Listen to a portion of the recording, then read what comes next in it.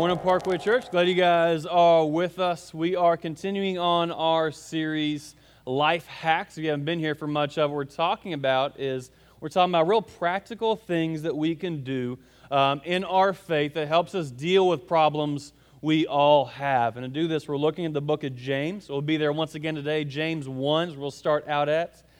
But like I said, they're problems we all have, problems that all of us have, whether we like to admit it or not. And the problem we're going to talk about today that is so universal is our words. Specifically, it's this. Tell me if you've ever been in this situation. You're talking with someone, whether it's your spouse, a good friend, a family member, coworker, and they say something, and you respond back in an instant. But it's not what you thought you were going to say. It's not even what you wanted to say. And as you see, it's almost you can visualize the words leaving your mouth. And you just want to go, no, come back. Like I don't stop. And it's slow motion. You're seeing your words go out into the world, causing destruction everywhere. You know what it reminded me of now that we're in postseason baseball? It's kind of like when they do a slow motion of a pitcher. And he throws a bad pitch, and just that batter just like tings off of it. And that pitcher just gets to look at it. Going. Is it going to go over the wall? Yeah, it is.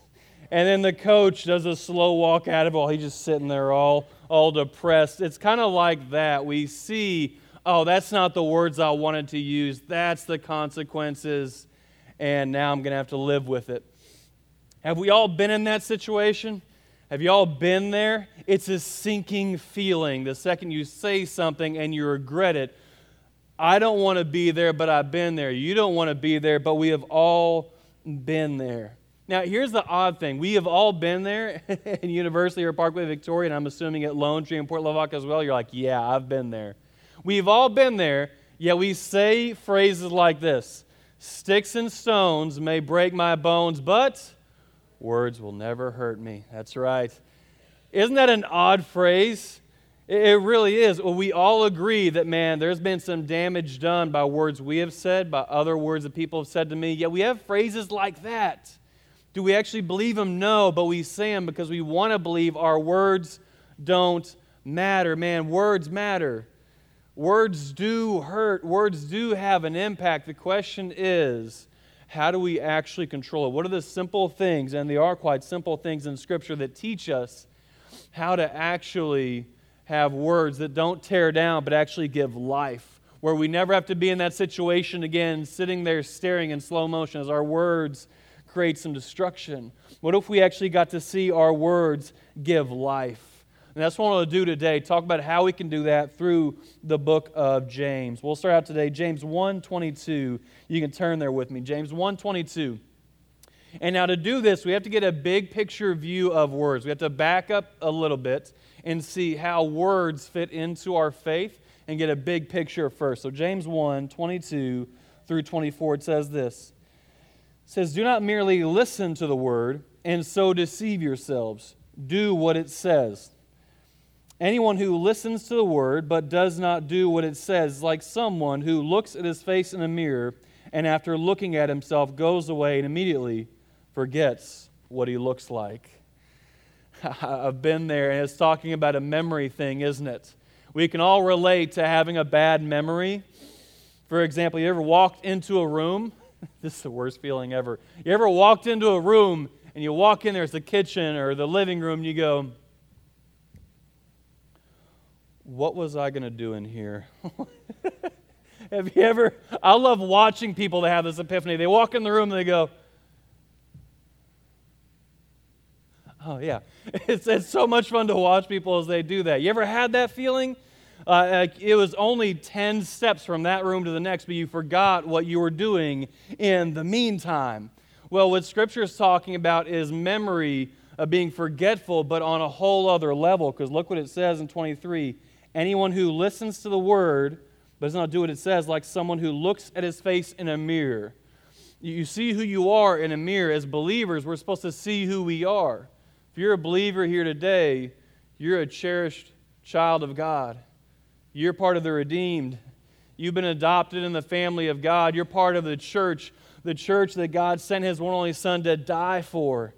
That's who you are. When you look in the mirror, you don't see what the world says about you, not what sometimes your feelings say about you. You look into the mirror and you say, this is who I am. I'm a child of God. I am loved by God. I'm pursued by God. That is who I am. And who I am affects what I go out and do. It affects who I am. It affects my actions. It has to affect my actions. But look at verse 24. Sometimes we have a spiritual amnesia. And after looking at himself, goes away and immediately forgets what he looks like. What we can so easily do is see who we are, see who Christ says that we are, especially on a Sunday morning, on a Wednesday night. This is who I am. And then we walk away and we forget it. And we show we forget it by our actions and our words. That's why words matter.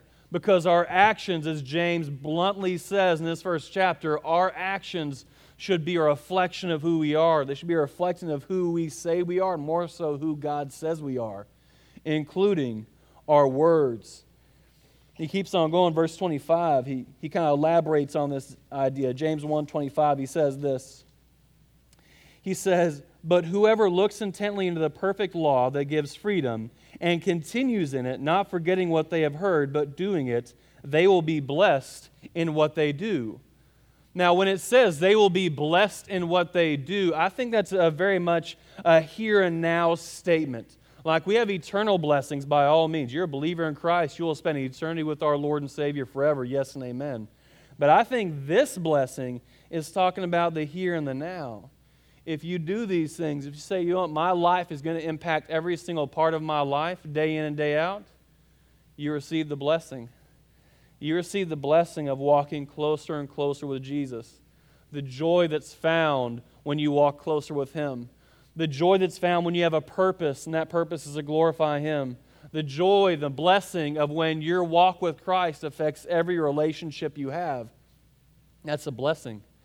Believers, if we don't allow our faith to impact our words and our actions, we miss out on the here and now, the blessings of our faith. And it keeps on going. Verse 26, he says this, those who consider themselves religious and yet do not keep a tight rein on their tongue deceive themselves, and their religion is worthless. That's a strong word, isn't it? Worthless. Now, does it say non-existent? It doesn't say non-existent. I know many believers, and I've been there different times in my life when my faith wasn't impacting my day-to-day life. Now, had I already believed in Jesus? Yes. Was I a child of His now into eternity? Yeah. But who is my faith benefiting at that time? The answer was no one. So you have to ask yourself this really difficult question. Who does my faith benefit? And don't leave this a hypothetical thing. Be real practical. Who does my faith benefit day in and day out? Who does my faith benefit? Because we live out our faith. If we allow who we are to impact how we live out our daily lives and the words that we choose, it will end up impacting everything we do. We receive the blessings, and as a part of it, we bless others with the gift that we have found. That's the big picture view of how our words fit in to our faith. The question is, how do we do that? What does that look like to do that on a daily basis? And I think in order to live that out, to go from sitting there thinking, oh no, I wish I wouldn't have said that, looking at the slow motion destruction, in order to go from that to blessing others with our words as an outpouring of our faith, it takes some steps, and I think it takes answering some questions that matter, okay? So we're going to be answering some questions, not just as a whole, but as individuals. And here's the first one. The first one is this. Did I choose that word? Did I choose that word, that sentence, that phrase that I just used? You say, well, of course I did, but sometimes we like to pretend like we didn't. Like, have you ever used this phrase? I just don't know where that word came from. You ever said that before? That is the strangest phrase ever. I had somebody say, I don't know where that came from. I do. You said it. I don't know where. We like to sometimes believe like words just are hovering up in the air, and random times they swoop down to attack us and like come out of our mouth randomly to ruin our day. I don't know where that word came from. It dive bombed me. Like, that's not the way that words work. Do we choose our words? The question is, did we truly choose those words, or did they choose us? Look at this, James 1, 19 through 20. We back up a little bit, and it has something so profound to say about this. He says, "My dear brothers and sisters, take note of this. Everyone should be quick to listen, slow to speak, and slow to become angry, because human anger does not produce the righteousness that God desires." I have found those to be some of the most wisest words in Scripture, because I'll tell you what, I've regretted things I've said. You ever been there? You ever regretted things you've said? It's a long list. Some of you guys are like, yeah, today. We've all regretted things that we've said. We said, man, I wish I could take that back. Now answer this. Have you ever regretted a time that you listened? I stopped and thought about this for a while. If I could think of one time in my life that I regretted when I listened, I couldn't think of one, especially when we were actually listening, when I was actually listening. Not the, I'm kind of listening to you, but I'm really thinking of the next thing to say because I think I have a really good point to make, so I'm just kind of listening while I'm thinking of this next thing to say. Not that listening, real, engaging, eye-to-eye contact, trying to see where they're coming from, listening. We should be slow to speak, quick to listen, slow to anger, quick to hear people out. That's really the first step, because when we do that, when we're slow to speak, we actually have time to think about and choose the words we're going to say. Because do words matter? Yes and amen, they do. If they matter, they're worth choosing. Verse 21, "Therefore get rid of all moral filth and the evil that is so prevalent, and humbly accept the word planted in you, which can save you." Therefore, get rid of all moral filth. You see, what's easy to do is to accept some things is okay to say. We accept some phrases, some words, because when you look around us in society, they're said all the time, aren't they? Here's the thing. The way that we choose our words, the way that we filter our words, the mechanism we use isn't based on what the world says is valid and okay and acceptable. Believers, that's not our filter. That's not what we choose to do. We are called to we're called to get rid of all moral filth. Man, don't accept for just having words or sentences or conversations that are somewhat better than the average person's, or somewhat better than your coworkers, somewhat better than this family member or this friend. Our example is Christ, and He breathed life into His conversations. That's our example. That's our filter, not anything else. The next question is this, and this is key. Where did that word come from? Now, we already talked about this. Sometimes we like to pretend like they come from outer space, like there's somebody imposing as us. They're opposing as us, and they said that phrase. We didn't actually say it. Where did that word come from? We like to pretend like it didn't come from us, but we have to get a little more specific. Check this out in Luke 6, 34 through 45. We're going to jump out of James for a brief moment. Luke 6, 43 through 45, it says this. He says, "No good tree bears bad fruit, nor does a bad tree bear good fruit. Each tree is recognized by its own fruit. People do not pick figs from thorn bushes or grapes from briars." You don't go up to a weesatch tree going, "I wonder where all the pecans are. Like, where are they at?" That tree is useless. We don't use that tree for anything. Verse 45, "A good man brings good things out of the good stored up in his heart. And an evil man brings evil things out of the evil stored up in his heart. For the mouth speaks what the heart is full of." And that last passage packs a punch, doesn't it?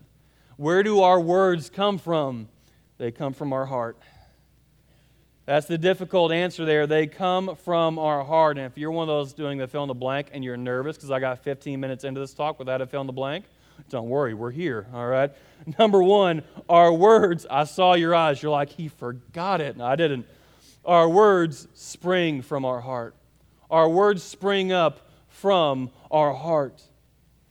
We like to pretend like they come from somewhere else. We like to pretend like they just happen. No, they come from our heart.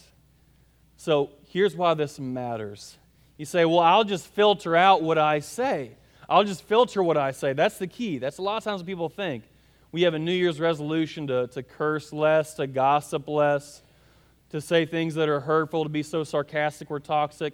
We think, I need to filter more. Filtering matters. We already talked about filtering. Is the filtering a good thing? Yeah. But here's the thing. Think about this. And I am by no means a mechanic or mechanically inclined or all that handy. That's every other male on planet Earth with the last name McCarson. That gene skipped me, okay? Anybody else, guys in my family, go to them. Like Thanksgiving, they're talking about how to fix their cars, and I'm there like, yeah, summer camp this year, you know. Like I'm just not, I'm the black sheep of the family in that regards, but with my limited mechanical know-how, a filter, it only catches so much, correct? Like a filter is not a permanent solution if everything going through there is just toxic. It wears out, doesn't it? For example, when me and my wife were getting married, been married years now, going on year number 4, and we were moving into our house. See, my ladies were like, does he remember? Does he remember? I did. All right. We were moving into our house, and I had previously lived in this house. And I lived there with a bunch of other guys, okay? And so this was a bachelor pad, so it needed a tiny bit of, tidying up. We moved in there, and she said, man, my allergies are awful. My allergies, they're awful. Like she was so miserable, I said, I don't know what the issue is. She says, when was the last time you changed the filter in the AC? The what? She's like, the filter in the AC is like, I forgot about that. I peeled it out of there. I kid you not, it was black. All right, like I pulled it out and it growled at me. Okay, like it was bad. Why? Because the filter, it stopped working after a while. Believers, the filter for our words, they only work so much. Eventually, what's in our heart, it's going to come out one way or the other, usually at the most inopportune time. If you got bitterness in there, it's going to come out. If you got anger, it's going to eventually come out. If you have jealousy, it's going to eventually come out. If you're kind of self-seeking, it's going to come out. We don't like it, but that's the origin. So here's the big idea. Do we need more of a filter? Yes. But for many of us, and I've been there before in my life, we need a heart surgery first. We need to fix what is in our heart before we ever figure out how to filter some things. We have to figure out what do the words that we are saying reflect about where our hearts are. That's the difficult question that you have to ask. Where does that word come from? Does that hurtful word, what hurt in your life is that word coming from? That word of vengeance, where is that coming from in here? You have to peel back the layers and figure that out. Nobody else can do that for you. You have to do the hard work of stopping and saying, where did that word come from? Because filtering everything isn't the end goal. It helps, but it's not the final solution to it. And we have to realize that our words matter and they have an impact. And we have to ask that question. Did I choose that word? Where did that word come from? And then finally, what's the impact of that word? So we all agree the phrase, sticks and stones may break my bones, but words will never hurt me, is a lie. Our words matter. They have an impact. We have to ask what kind of impact we want our words to have. Because fill in the blank number 2 is this. Our words are small, but they have a huge impact. They have a huge, huge impact. They last longer than we want them to sometimes. Good and bad. Check this out in James 3. Jump back into James for a while. James 3, 3 through 4. It says this. When we put bits into the mouths of horses to make them obey us, we can turn the whole animal. Or take ships as an example. Although they are so large and are given by strong winds, they are steered by a very small rudder wherever the pilot wants to go. Are our words everything? Not quite, but they're close. You see, our words, eventually, they kind of reflect who we are as a person. They develop our reputation, and they eventually become how the entire world perceives us. Are words everything? No, but they are a whole whole lot. Our words and our actions, yeah, they mean a lot. Because they do so much. They both breathe life and they can also destroy. As it says in verse 5, it says this, "Likewise, the tongue is a small part of the body, but it makes a great boast. Consider what a great forest is set on fire by a small spark. The tongue is also a fire, a world of evil among the parts of the body. It corrupts the whole body, sets the whole course of one's life on fire, and is itself on fire by hell." Those are some strong words. Verse 7, "All kinds of animals, birds and reptiles and sea creatures are being tamed and have been tamed by mankind. But no human being can tame the tongue. It is a restless evil full of deadly desires." No man can tame the tongue. You ever thought about how much mankind has accomplished? Exploring space, going to the moon, discovering all of these cures for illnesses, done all of these great things. Have we tamed our tongues yet? No. It's something that's far more difficult than we ever thought about. It can destroy so many things, but here's the positive. With all of its destructive power, it has the ability to heal. It has the ability to courage. It has the ability to speak life. Because here's the thing. We can't leave here and just say, you know what, I need to stop saying bad things. Yes, that is true. If you feel convicted to stop swearing, hey, that's all by all means true. We should glorify God in whatever we say. If you leave here and you say, I need to stop gossiping the way I've been doing, yes and amen. We're called to lift people up with our words. But here's the thing. It's not just a matter of what we don't say, because we understand how much destructive power is behind our words, but it's also what we should be saying. You see, we can't be like a sports team who their coach only tells them what not to do. That's a really bad team. It's not about simply what we're called not to do. It's what we're actually called to go and do. Think about this.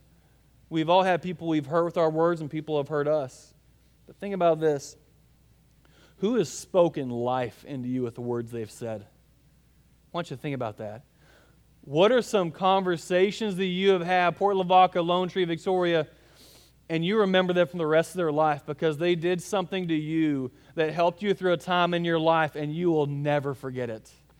Sometimes they weren't these big, drawn-out, dramatic speeches, were they? They were simple words.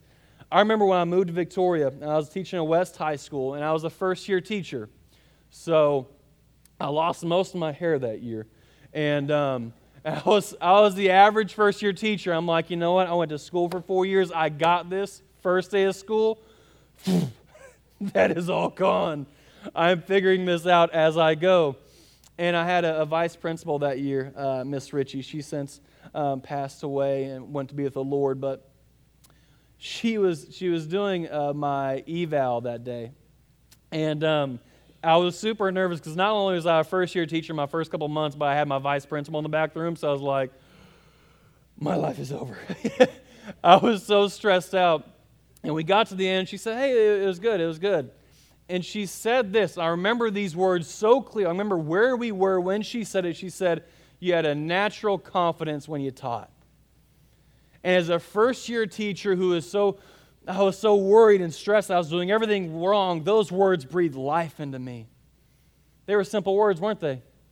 Hey, man, you had a natural confidence when you taught up there.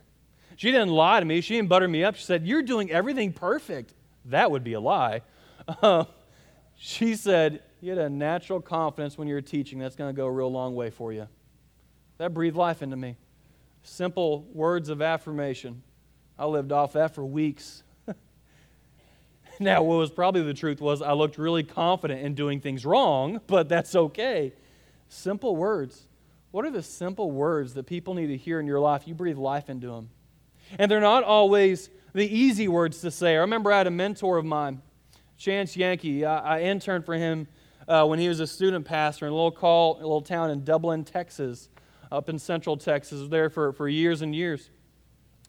And I was interning under him as kind of this unofficial intern, and we had one of these coffee shop conversations we oftentimes had. And Chance had this thing where he'd pull out a napkin. He didn't have like a notebook or like notes. He'd write out on a napkin, just like as it came to him on his mind. I loved it. And he wrote out things and said, you know what, these are things that I see in you that they're going to take you a long way in your life and in ministry. Man, that napkin stayed in my Bible for years because it breathed life into me. And they weren't all easy words, though. He had some things, hey, you need to watch out for this. He said, you know what, one of your greatest attributes is you're loyal. But sometimes you're also loyal to a fault. You stick around long after the times you shouldn't. You think that was easy to hear? No, but I knew it was true because I know He cared for me. And He was there for a couple of my breakups in college, and so He could speak into that situation. But the thing is they breathed life into me because I said, you know what? I'm going to take all those positive things you said and the things you say I need to watch out for. I watched out for them, didn't I? Those words breathed life into me because I had a close relationship with Him. I want to ask you this. We can't just focus on the words that we are called not to say, although we should, by all means, not say some words. We should, by all means, cut gossip out of our lives and things like that. What are the words that we need to say to breathe life into people around us? That our words are a ministry to people. As Ephesians 4:29 says, do not let any unwholesome talk come out of your mouths, but only what is helpful for building others up according to their needs, that it may benefit those who listen. What words do you need to speak to people, to your kids, to your coworkers, to your spouse, to breathe life into them for their benefit? Because I believe we're always focused on the words we should say, on the words that we should breathe life into people.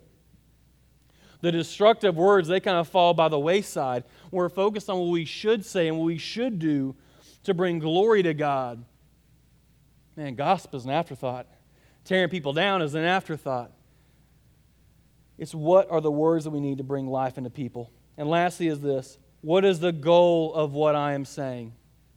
What do I want my words to accomplish? What's the goal I want, not just in my words, but in my life? And it describes it here in verse 9 through 12 as we close out. With the tongue we praise our Lord and Father, and with it we curse human beings who have been made in God's likeness. Out of this same mouth comes praise and cursing. My brothers and sisters, this should not be.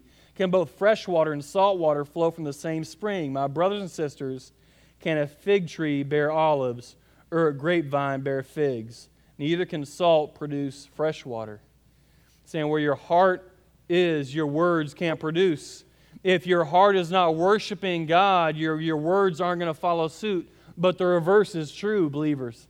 The reverse is true, church, is that if our heart is worshiping God and desiring to know God more, our words will instantly follow suit. So fill in the blank number 3 is, our words reflect our worship. Our words reflect our worship all the time, every time.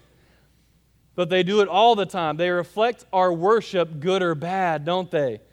They reflect our worship. If we're worshiping ourselves, our words reflect it. If our worshiping our accomplishments, our words show it. Our words are always about us. If what we worship is God and how He loves us and how He cherishes us, our words show it. And what we do is we end up worshiping God with the words that we choose. Do you ever think about that? Worship isn't just simply the words we sing here. When you go into your workplaces, in your homes, in your families, and you speak words that breathe life into people, you're worshiping God in that moment. In that exact moment, you are worshiping God because you are saying, God, you're not just worthy of me praising you on this Sunday morning. You're worthy of me singing praise to you and breathing life into people just as you did to me. It's worship. We can worship God Tuesday at the water cooler at 3:30 p.m. We worship Him in that moment.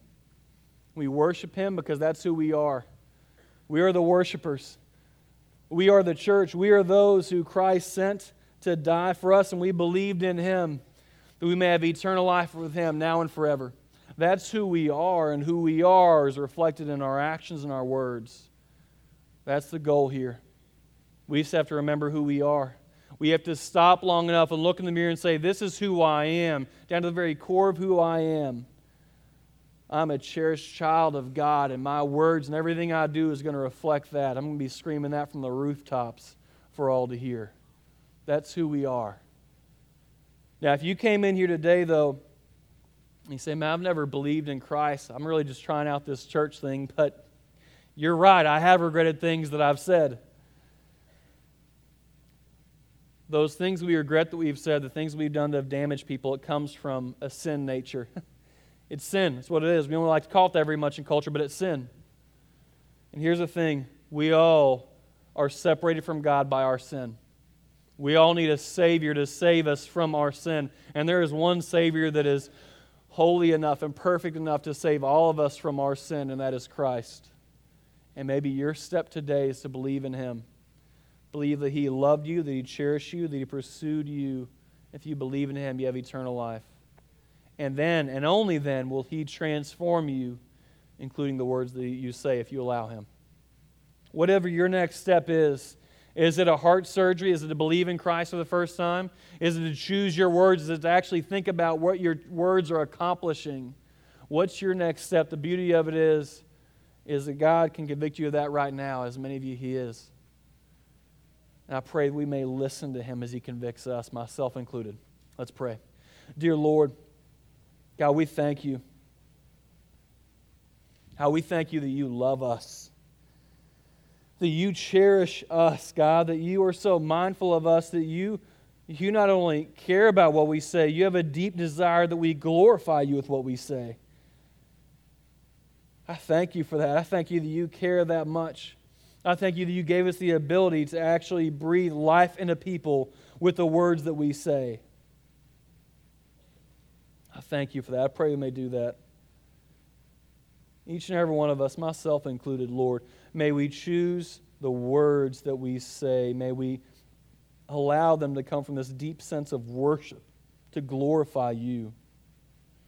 And Lord, for some of those that walked in here today, they realized because of the words they've said that it point out to them that something's off, something's wrong. I'm broken. I'm a sinner in need of a Savior. I pray for that individual who is wrestling with that right now, that they may see that the answer to that problem is You, Lord. The answer to their sin is You, their Savior who died for them, paying the penalty for their sin that they never could. I pray they may believe in You today. Maybe marking that belief in You with a simple prayer, praying this: Dear Lord, I am broken. I am a sinner in need of a Savior. And I believe that Savior is Jesus Christ.